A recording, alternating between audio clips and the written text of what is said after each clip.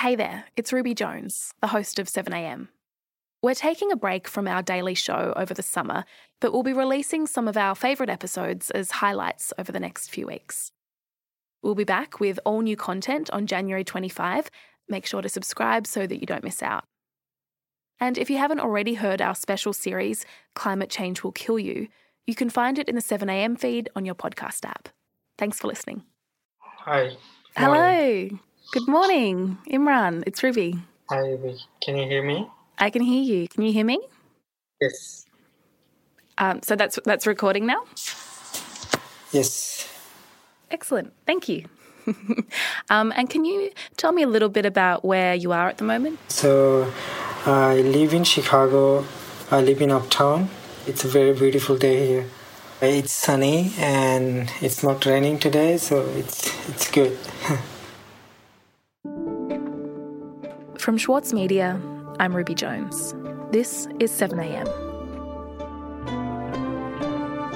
Since the US resettlement deal, more than 700 refugees have left Manus Island and Nauru to find sanctuary in America. But the coronavirus shutdown has left many of these people isolated and without work or support. Imran Mohammed spent 5 years on Manus Island. He wrote recently in the Saturday paper about how isolation has brought back memories of the detention he thought he had escaped.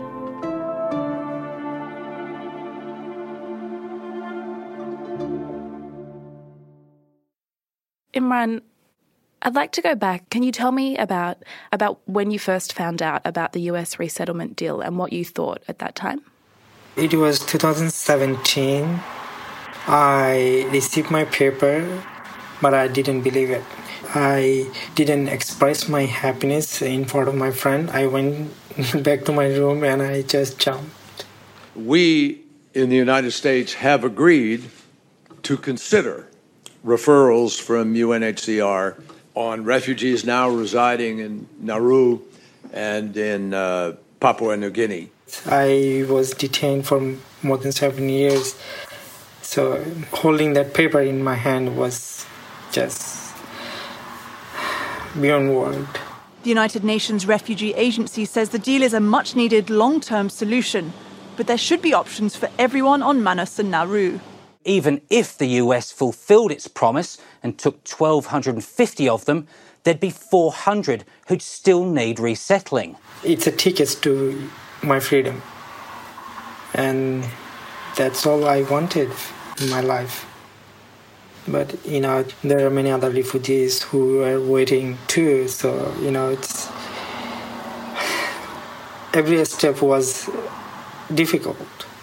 What would you like people to know about what life was like on Manus Island?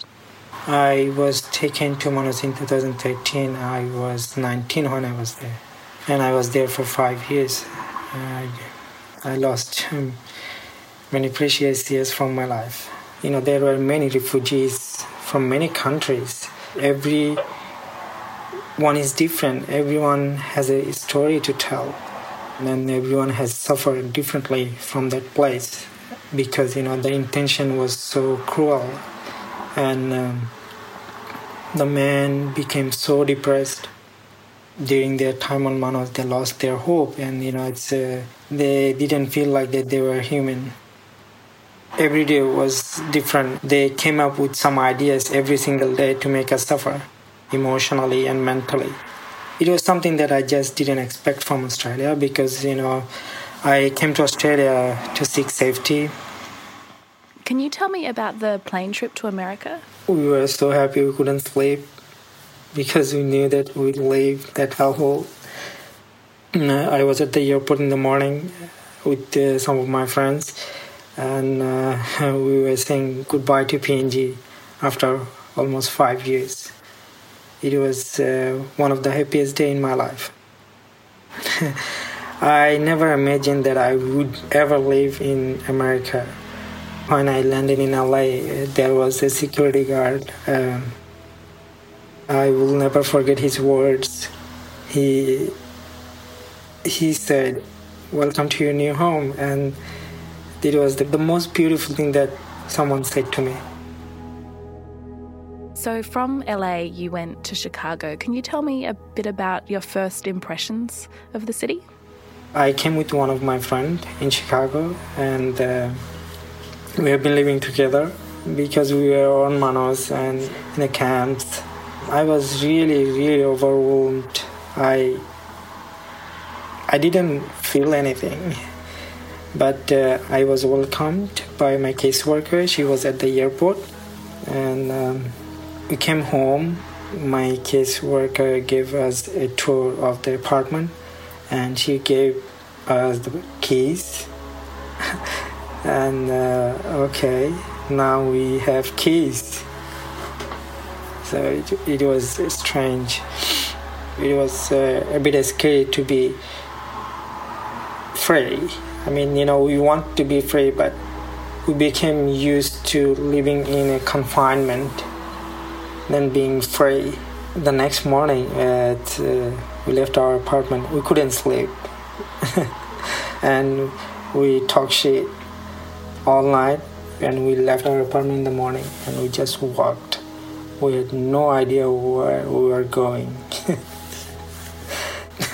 My friend and I got lost for 5 times, I guess, in 2 weeks. And we didn't know how to get back to our apartment. And Imran, tell me briefly what it was like when coronavirus hit. It was very unexpected. There were so many rumors, and it's, people were getting sick.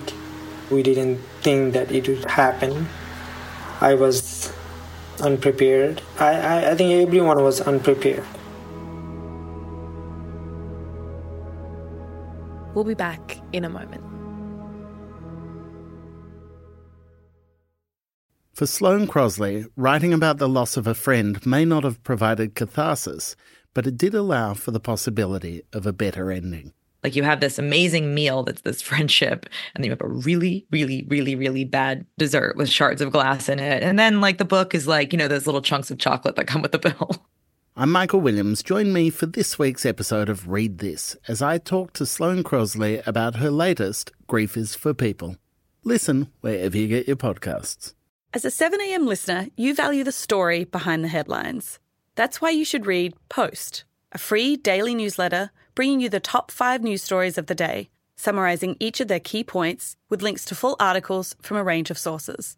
Get the news you need to your inbox every weekday morning with Post. Sign up at thesaturdaypaper.com.au/newsletters. Imran, in 2017, you were told that you were getting out of detention on Manus Island and would be able to resettle in the US. You've been there for 2 years now. Can you tell me a bit about what it's been like? Back home, I didn't go to school at all, so I had no idea how things work. And also, it's a different country, and it took me a long time to, understand the system. I'm still learning, and I know there is so much more to learn. So I completed my high school diploma in just 9 months, and I was very happy. It was my first certificate in my life, and I was the first one in my family to have a high school diploma. Congratulations. And I started taking my college classes this spring, so it was my first semester. Do you know what you want to do after college? I've been thinking about different fields. There are so many options. It's quite overwhelming, and I was thinking about law, and I was thinking about social justice, and then I started thinking about nursing. I started taking biology, statistics, and English 101, and fine art. The professors were very patient and helpful, so they helped me a lot. I need to get an education, because I knew that it was the only thing that would open my doors and give me an opportunity to be a voice for other people. Tell me about how coronavirus has changed your studies. So all of a sudden, in March, I received an email, and the school said school would be closed for a whole week. Chicago is another area that needs a lift as coronavirus case numbers continue to climb. It was unexpected. we didn't have any information about coronavirus at that time in March. I was receiving tons of emails from school and from friends, and it was overwhelming. To avoid the loss of potentially tens of thousands of lives, we must enact an immediate stay-at-home order for the state of Illinois. They were trying to conduct the classes remotely, and I had to teach myself lots of new things about internet, about Zoom, about all these things, and I was scared, and I thought I would not be able to, complete my courses. There were many students who dropped out because they were just freaked out. It was the same for me, but I just said, no, I can't give up. The coronavirus interrupted everything. I mean, everything. I used to see my friends, and I love going to school. Now I can't do any of it. Can I ask you, if it's okay, how has that made you feel? I feel like, I'm back in detention again because I'm just at home all day, all night. Things feel pointless at times. My mood fluctuates a lot. I lived in many detention centers, and I was so strong in those places. But when I got my freedom, I thought I would never ever experience that isolation again in my life. But now I'm struggling with my old memories because all those traumas are coming back sometimes. So I'm struggling with two things, with the current situation and with my old memories. And I think everyone is, all the men who were on Manus and in other camps, they're struggling in so many different ways. Do you stay in touch with other refugees who have also been resettled in America? And can you tell me about how they're coping with the pandemic? So there are many refugees who are very vulnerable, and they don't know how to apply for their unemployment benefits, and their employees are not helping them. They're working for their companies for a long time, and they were just left with nothing. I tried to help, but I needed their papers, documentations, and they couldn't read their documents, and they had no idea what I was talking about, and they couldn't send me their papers, and I couldn't help them. I'm wondering if you can tell me what your thoughts are about Australia now? I'm still shocked because, there are just a handful of refugees who are just stuck in detention. There are just a handful of refugees in Port Moresby, in Nauru, and in Australia. I just feel overwhelmed, and I feel guilty to be free from time to time. I just want the Australian government to change their policy. It's their country. If they want to have policies in place, that's fine, but we are human, and our human rights should be respected and protected. And there are brothers and sisters who are living in detention for nearly 8 years. I just can't forget it. And I will not forgive them either until all of them are free. Imran, can you tell me what you're hoping now for your own future? I'm very grateful to be free, and I have lots of Australian friends, and they have worked for my freedom for a long time, and they are still fighting for my friends' freedom. I will never forget their support and their love.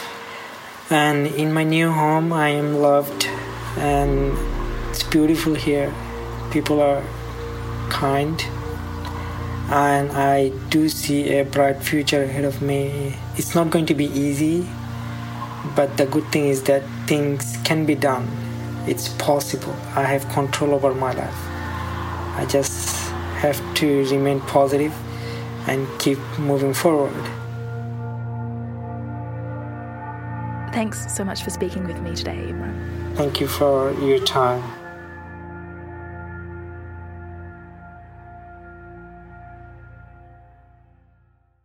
With award-winning news coverage and reviews, The Saturday Paper is essential reading for everybody. For a limited time, subscribe to a year of our quality, independent journalism, and you'll receive The Saturday Paper's stainless steel coffee cup, made in collaboration with Fresco, for free.